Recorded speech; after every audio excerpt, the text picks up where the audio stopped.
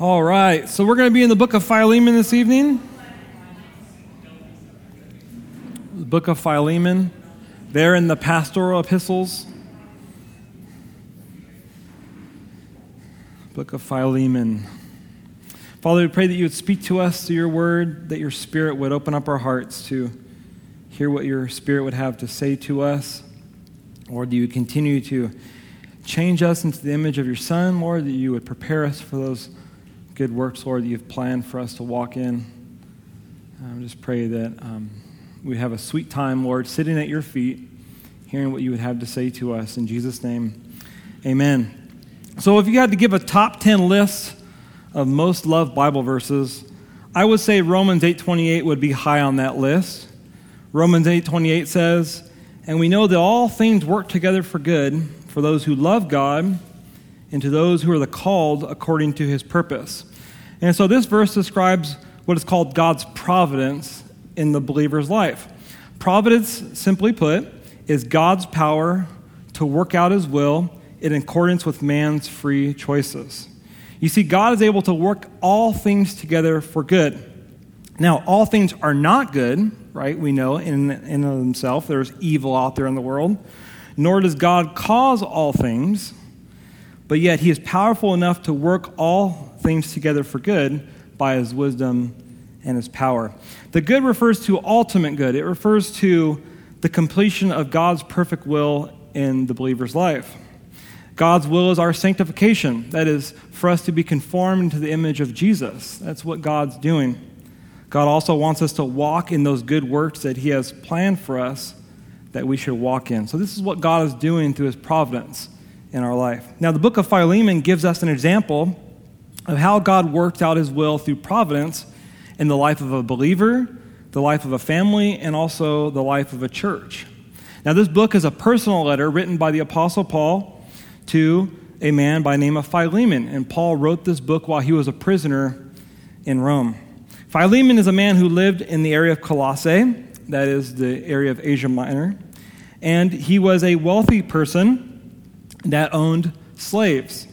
One of those slaves was a man by the name of Onesimus, who became a Christian through the ministry of the Apostle Paul. And Paul writes this letter on behalf of this man named Onesimus. You see, what happened was when Onesimus was an unbeliever, that's when he was in Colossae under Philemon.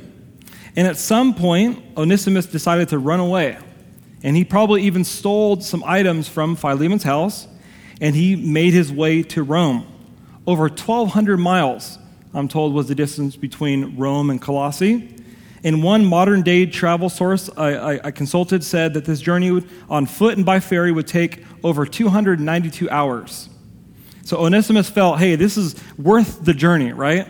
I'm going to head all the way to Rome because Rome was over 1 million people. It would be a great place to hide out, or it would be a good place to meet the Apostle Paul, who's on house arrest. Okay? Somehow, when Onesimus got to Rome, he crossed paths with the Apostle Paul. He heard the gospel, and he was saved. Onesimus began serving with those mentioned in verses 23 through 25.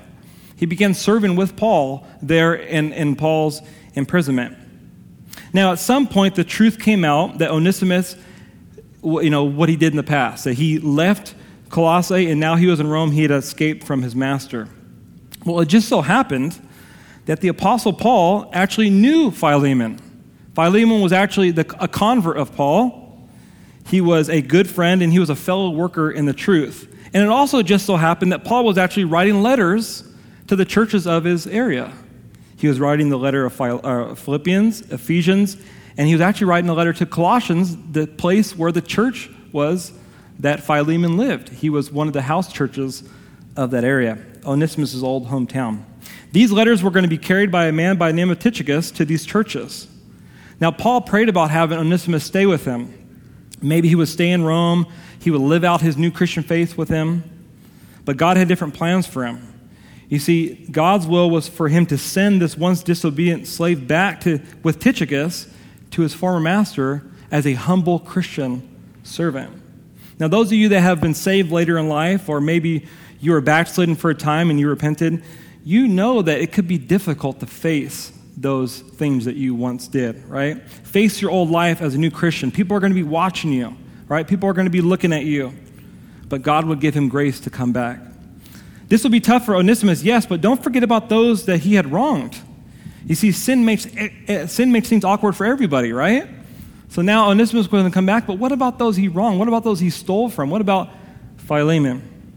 Now, what a surprise it must have been for the Colossians when Onesimus showed up that day with Tychicus, carrying letters from the Apostle Paul. It's like, whoa, where'd this guy come from? He just showed up here, and now he's a Christian. The letter of Colossians was delivered to the pastor, and the pastor got up and read that letter, no doubt, on a Sunday. And listen to what it says in Colossians chapter 4, verses 7 through 9. Tychicus, a beloved brother, faithful minister, and fellow servant in the Lord, will tell you all the news about me. I am sending him to you for this very purpose, that he may know your circumstances and comfort your hearts. With Onesimus, a faithful and beloved brother who is one of you, they will make known to you all things which are happening here. What? Onesimus was to be seen as a faithful and beloved brother, a son in the faith of the Apostle Paul like Timothy was?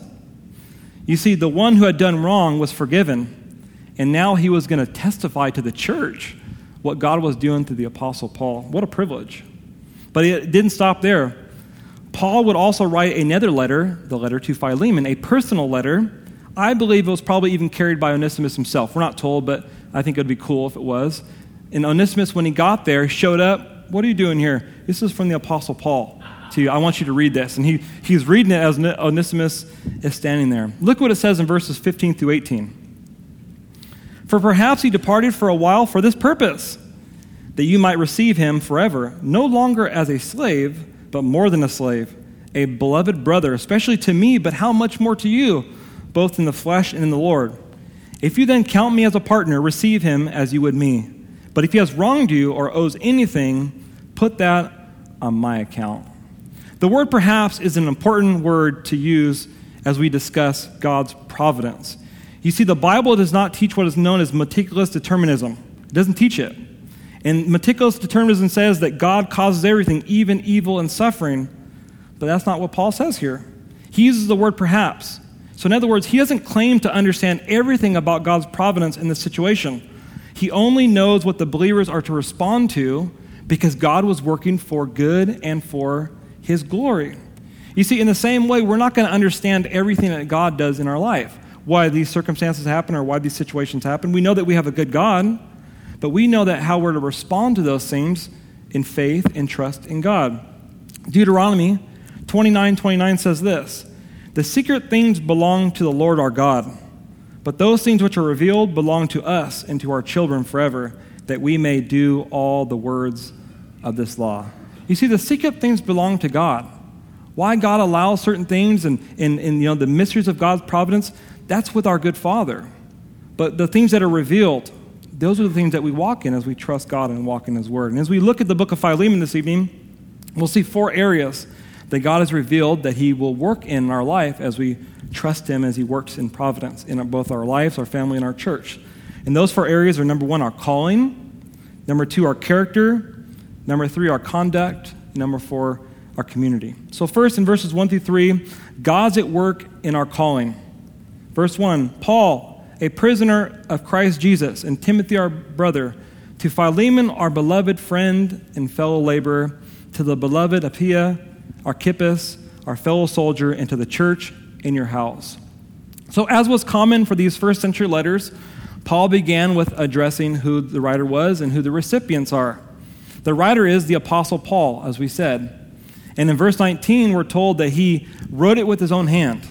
In some of his letters, he actually dictated the letter to a scribe, and they would write it as Paul was on the go. But Paul had some time on his hand. He was on house arrest. And so he had some time to write this with his own hand, but it shows that it was a very personal letter. It was a personal note that was written directly to Philemon. Now, we actually have the opportunity to read someone else's mail tonight, which is kind of interesting, right? This isn't a leaked document, like the Supreme Court, nor are we wrongfully reading someone else's email, like over their cubicle, like, wonder what they're looking at. No, the Holy Spirit has given us this inspired letter so believers of every generation can apply the truths to our life. So we're brought into this story so the Holy Spirit can teach us.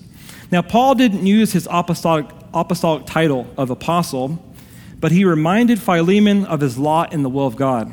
He reminds him that he was a prisoner of Christ Jesus. Now, Paul was a prisoner of Rome, but Paul didn't look at himself as a prisoner of Rome. He looked at himself as a prisoner of Jesus Christ. Why? Because he was there in the will of God. He believed this is what God was working out in his life. Paul's going to ask Philemon and the church to do something that was difficult in the will of God. He was going to ask them to choose to put others before themselves. And Paul says, hey, I have the credentials to ask you to do this because I'm here as a prisoner of Jesus Christ for the sake of you Gentiles. Because I'm preaching the gospel, this is why I'm here. I'm here in the will of God as God is working out his will. Timothy is mentioned with Paul here. Timothy, our brother. Timothy was not a co-author, nor was he a prisoner. He was actually free, but yet he chose to surrender his freedom to serve God by serving Paul. So once again, this guy is living out his calling in this way as well. The recipients of the letter are Philemon, Paul's beloved and faithful friend, Apphia, who is believed to be the wife of Philemon, and a guy by the name of Archippus, who is probably the son and the pastor of this church that met in their home. Epaphras is going to be mentioned. So this guy Archippus was probably filling in for Epaphras while he's there. And Paul in Colossians 4:17 says, take heed to the ministry which you have received in the Lord, that you may fulfill it. That was to Archippus himself. And so this guy was the pastor. And at that time, they didn't have public buildings that they could meet in like this with air conditioning, right? So they had to meet in homes. And those who were wealthy that had homes that were large enough to support, the folks came and they met together and they had pastors and they ministered the word. Verse 3, grace to you and peace from God our Father and the Lord Jesus Christ. Grace and peace, as we know, is Paul's common greeting in his letters. Grace is God's unmerited favor, and peace is a result of grace. You see, because we have received God's grace, we can now have peace with God. We can have the peace of God. We can have the peace that passes understanding. You can't have peace until you know God's grace. These blessings come from God the Father and our Lord Jesus Christ. Now, the fact that Jesus is mentioned with the Father, as these blessings coming from him as well, shows us that Paul believed that he was equal to the Father in his nature, attributes, and works. But as we talk about calling, it's interesting that while Jesus was equal to the Father, nevertheless, he humbled himself and submitted to the Father. He came to do the Father's will. He came to live for the Father. And the Spirit who inspired this letter isn't even mentioned. He's behind the scenes. He's the one who's drawing attention to the Father and to the Son. You see, so everyone in this letter here has a calling. Everyone in this letter has a purpose, whether it's Apphia to be a wife or Archippus to be a pastor, or whether it's Paul to be a prisoner. Paul's life changed as a prisoner. He was an apostle who once traveled the world and planted churches, but now he's arrested in jail. God said, don't worry about that. I have a plan for this. He was ministering to the household of Caesar. He was writing letters, time that he didn't have before. Timothy is there with him, and another men are mentioned there in verses 23 through 25. The members of the Trinity, they all have specific ministries that they do. The apostles, the associates of Paul, even the local believers in Colossae, everybody had a specific purpose, or what we would call a calling, in the plan of God. The question is, well, what is our calling in the plan of God? Well, where has God placed you? Where has God called you? And as we're going to see, where God has called you, that's where he wants you to serve. That's where he's planted you. Now, God has given you a gift, and he wants you to use that gift in the area where he has placed you and called you. And all these folks, in just a variety of different ways, were all fulfilling those callings in the providence of God. Second, in verses 4 through 7, we see God's at work in our character. He says, I thank my God, making mention of you always in my prayers, hearing of your faith, your love and faith, which you have towards the Lord Jesus, towards all the saints. And so Paul gives a shout out here. He gives thanks to God for Philemon. He says, whenever I pray to God, I'm always giving God thanks for you. Even while under house arrest, Paul was still others focused, right? Even as God was working out this plan in Paul's life, he was still others focused. There's no sign of jealousy or bitterness in Paul, but Paul was others focused, and this came no doubt from his trust in God and from his understanding that God was going to work all things together for good. Now, Paul says in verse 5 that he didn't have to dig real deep to find something to be thankful for Philemon. He didn't say, man, I tried real hard. Oh, I found something I can actually be thankful for. No, this was something that came easy because Paul was hearing a number of good reports from people that came to him about Philemon. These good reports could have came from Epaphras, who is mentioned in verse 23. He was a Colossian pastor that was with Paul. Onesimus, a former employee of Philemon there, he could have testified, oh yeah, I left because there are too many Jesus freaks in the house. Right, but he was testifying of what Philemon was doing, and also, as verse 7 implies, some traveling ministers and preachers, as we saw in the book to 2 John. There was a lot of traveling believers in this time, and this guy Philemon was refreshing their hearts. He was showing practical hospitality and love, and he was ministering to them, and they came through and came to Paul, and they all gave the same testimony. You see, Philemon, his family, and the church that met in his house all received a 5-star review of Christian character. All of them gave this 5-star review to him. And his character is summarized very simply as love, faith for Jesus and all the saints. You can't really, that's a great review, right? Here we see that Jesus, actually in Matthew 22, tells us that you can summarize the entire Old Testament by loving God and loving others. What's the greatest commandment? Jesus said, love the Lord your God with all your heart, soul, strength, and mind. And the second is like it, love your neighbor as yourself. This is a summary of Christian character. The Apostle John in 1 John 3:23 said, and this is his commandment, that we should believe on the name of his Son, Jesus Christ, and love one another as he gave us commandment. And so if you want a standard of Christian character, start by loving God through following Christ and loving others as yourself. And that is really the basis of Christian character, and that's a summary of what God was doing here in this man Philemon's life and the church that met in his house. Verse 6, that the sharing of your faith may become effective by the acknowledgement of every good thing which is in you in Christ Jesus. You see, Philemon's character was known and seen by all because he lived it out. Yes, he did good works, but those good works were out in community, right, in the public where he was ministering. He was ministering to believers. He was ministering to those outside the church. He was sharing his faith. He was preaching the word. He was showing practical love and hospitality. And Paul said, that's great, but I want you to continue to grow in it. I want you to be effective in it. And he tells him how he can be effective. The way that he would continue to be effective was that he would acknowledge every good thing which is in you in Christ Jesus. So in other words, growing in your Christian character and ministry is directly linked to your understanding of what God has done for you in his grace, in his mercy, in his love, in his forgiveness. It's by acknowledging or knowing every good thing which is in Christ Jesus. And this is a Paulism, right? When you read Ephesians, he's always talking about in Christ, in Christ, in Christ, because he knows that as you acknowledge your position in Christ, it should affect the way that you are, your character, and you're going to live that out. If you've received it, you're going to live it. And so God's blessings and our understanding of them is directly linked to our character and our conduct as we walk with the Lord. Verse 7, for we have great joy and consolation in your love, because the hearts of the saints have been refreshed by you, brother. So the testimony of Philemon also brought joy and comfort to Paul. The cares of the churches were on Paul's hearts. He was constantly thinking about these churches that he ministered to and planted. They weighed heavy on him. And so hearing this testimony of the fact that these believers were walking in truth, that they were growing, that they were actually refreshing the hearts of the saints, it gave Paul encouragement. It ministered to Paul. It made him rejoice because he knew that they were walking in Christian maturity. These guys were encouraging people practically through the word. They were practically ministering through hospitality, and this all blessed them. You see, character counts, and it is critical in God's providence. God is working in our life to build character.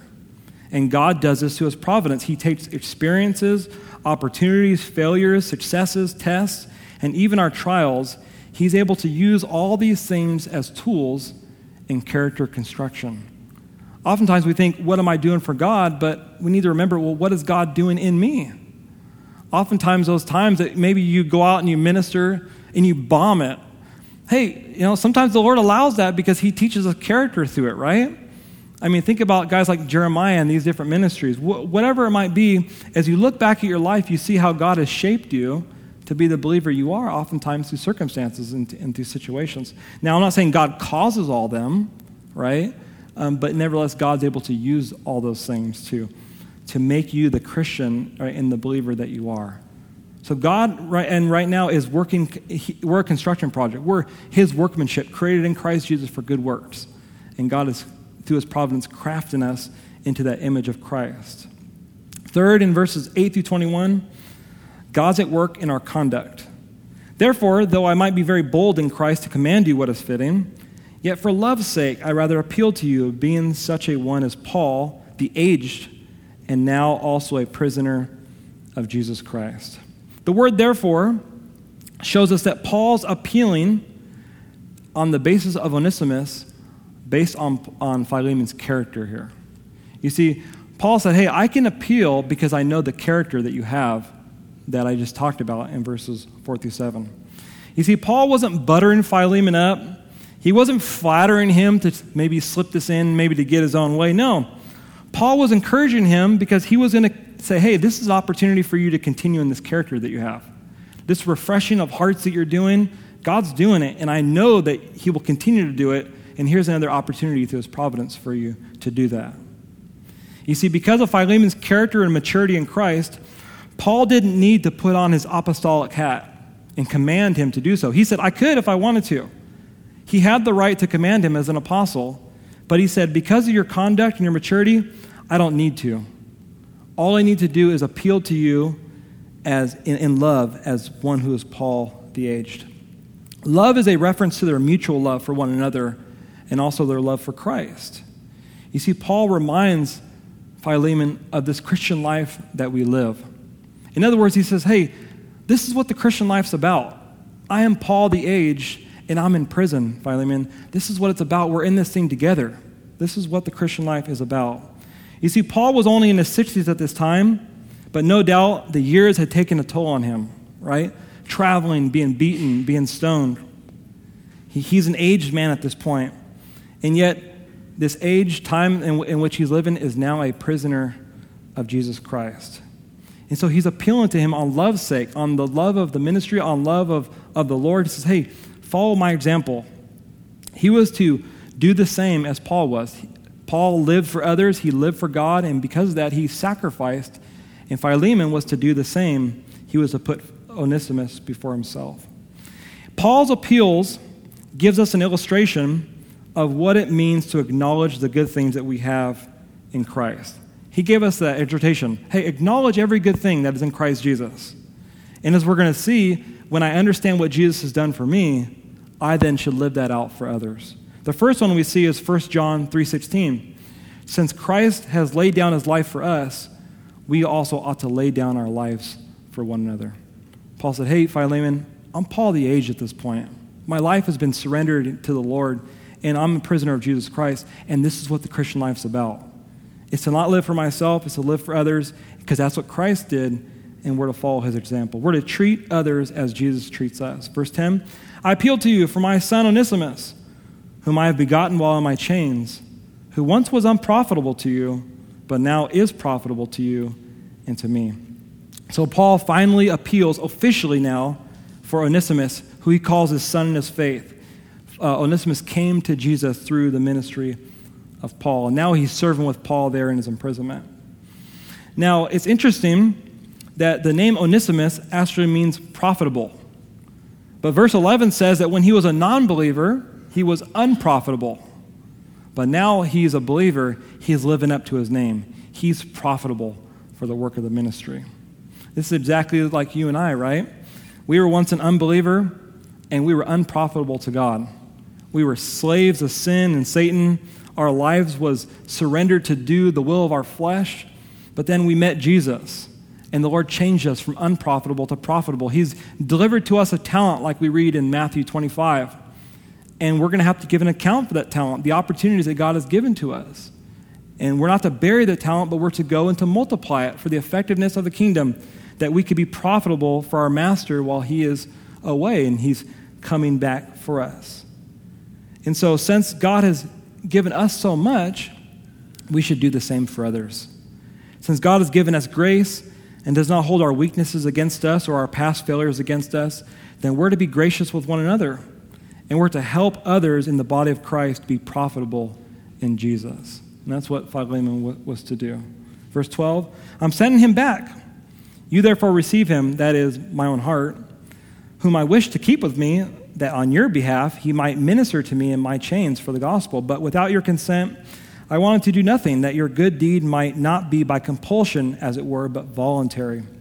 And so Paul wanted Onesimus to stay with him in Rome. And he actually said that, hey, he can actually minister to me on your behalf, Philemon, on behalf of the church in Colossae. You see, the church of Colossae had received spiritual ministry from Paul, and so Paul had a right to receive physical support from the church. It's kind of what Paul teaches in his letters. And this physical support, Paul felt, could come from Onesimus. Hey, he came from your guys' church. I can keep him with me, right? And it's not wrong. But the more Paul thought about it, the more the Holy Spirit began to convict him and say, this is not my will. I want you to send him back. You see, so even the apostle here was surrendered to God's will and what was best for Onesimus and the church and for these believers. He didn't want to do this and make him do something out of compulsion. He wanted to minister by grace because it's the Holy Spirit who's the one who's accomplishing this work and not Paul. And so this totally changes what people in the world think about the apostles, like they were some, hierarchy organization who was just demanding things. No, these guys were humble servants of Jesus. They were on the same level as us, but they recognized that they had calling from the Lord, and if they had to be bold at times, they were, and used their apostolic authority. But nevertheless, they wanted the Lord to work out his will by his grace and by his Holy Spirit. And so this is what Paul's desire was for him. He wanted to send him back, right? But he wanted for Philemon to consent to it and allow him to have this good work and for God to do a work. He didn't want Philemon to hold a grudge or treat Onesimus as a second-class Christian, but he was to treat Onesimus as he would Paul. I'm going to send him back, and I want you to treat him as you would me. How would you treat me? That's how I want you to treat him. Jesus tells us the same thing for our ministering to believers. We're told that if we serve others, we're actually serving Jesus. And in Matthew 25, we're told, as least as you did it to one of these my brethren, you did it to me. So as we minister to others, whether we give them a cup of cold water or we do ministry, we're actually ministering to the Lord. And as Paul found out when he was on the road to Damascus, when people persecute Christians, they're actually persecuting Christ himself. He said, hey, why are you persecuting me, Saul? And so, right, because we're linked with Jesus in this spiritual connection by our baptism into the body of Christ.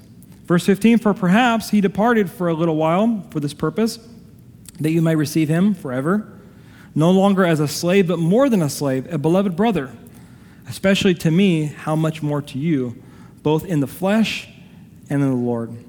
And so Paul now appeals to God's providence in these verses. He says perhaps, or maybe God allowed this. God was not the author of Onesimus' choice, nor did he cause him to depart and commit what was wrong, but God in his wisdom and power allowed this, and he was able to accomplish his good will through it. That's what he's saying. He's, hey, maybe he's coming back. Maybe God allowed this so that you would receive him back as a brother. The secret things belong to the Lord, but he was to respond in this situation as Onesimus was standing right in front of him as he was reading this letter, right? He was to respond quickly to the leading of the Holy Spirit. Once Onesimus came back, he would have a new heart, a new purpose. He would be a bondservant of Jesus Christ, not a person by hire. Verse 17, if you then count me as a partner, receive him as you would me. But if he has wronged you or owes anything, put that on my account. I, Paul, am writing with my own hand, I will repay. Not to mention that you owe me even your own self besides.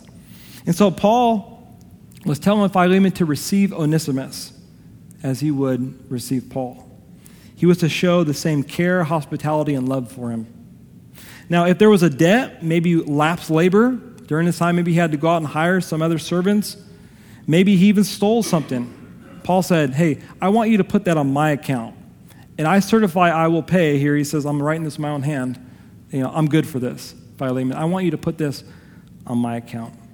And if that wasn't enough, Paul reminds him there that he actually owed him his own life.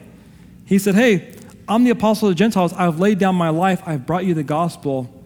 You owe me your own self besides. And so Paul was saying, hey, this is something that you should do as a believer. Now, Paul here tells him to remember what Christ really has done for us.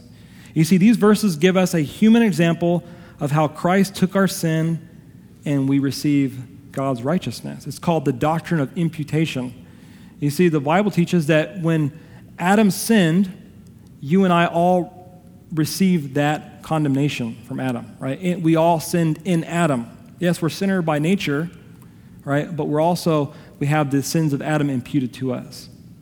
Well, when Christ went to the cross, God took the sins of the world and placed them on Christ. He imputed those or reckoned those to Christ. He accounted it to him. He took our debt upon himself. He who had no debt was willing to come and take our debt. You see, love couldn't do it alone, in the same way as love couldn't right the wrong of Philemon here and Onesimus. But love had to work its way out in action, and that's what God did. He sent his son who said, hey, I'm good for it. I'm going to take your debt, put it on my account. And as a result, we can receive God's righteousness when we believe the gospel. 2 Corinthians 5:21 says, for he made him who knew no sin to be sin for us, that we might become the righteousness of God in him. When a believer forgives those who wrong them, they are imitating God, since we have been forgiven so much, because God has taken our wrongs and placed them on his own son so we can receive his righteousness. So when a believer refuses to forgive, Jesus says, how can we expect to receive forgiveness from the Father? It doesn't line up, right? And so since we've been forgiven much, since we acknowledge every good thing in Christ, then we should also live that out in the same way. And no doubt Philemon was going to do this. Verse 20, yes, brother, let me have joy from you in the Lord. Refresh my heart in the Lord, having confidence in your obedience. I write to you knowing that you will do even more than I say. And so Philemon had brought refreshment to the believers, to all the saints. And now Paul said, I want you to continue to do that for me now by receiving Onesimus back. I'm going to pay for his debt. Don't worry, I got it covered. But receive him back as you would me. Now there's a couple questions that we're left with from this epistle. Did Philemon forgive Onesimus? Well, I believe that the answer is obviously yes, because we have this book in Scripture as a true witness of this man's character, right? And so this book is in line with his character, so no doubt he did forgive Onesimus. The second question is, well, what did Onesimus' future look like now when he came back? Does do even more than I ask imply forgiveness, but not just forgiveness, that he actually set Philemon free to go back and to minister to Paul? Paul said, I didn't want to do it by compulsion, but I want you to do it willingly. I want you to forgive him. So does this imply that he actually sent him back? Does this only refer to his treatment of Onesimus, and that Onesimus came back and now he was serving Philemon in this new in this new way, in his old job as a slave, but now with a new heart, with a new motive? Now we're not told either, and either one would have been biblical. Listen to what Paul says in 1 Corinthians chapter 7, verses 20 through 22. He says, let each one remain in the same calling in which he was called. Were you called while a slave? Do not be concerned about it. But if you can be made free, rather use it. For he who is called in the Lord while a slave is the Lord's freedman. Likewise, he who is called while free is Christ's slave. So if Onesimus was set free by Philemon, he was to serve Christ as his bondservant. So your life's not your own now. You're free now to go out and serve in this new way. If Onesimus was to stay and serve Philemon, he was to do so in a new way that Paul would write about in Colossians chapter 3 through chapter 4. He actually gave instruction to Christian masters and to Christian slaves.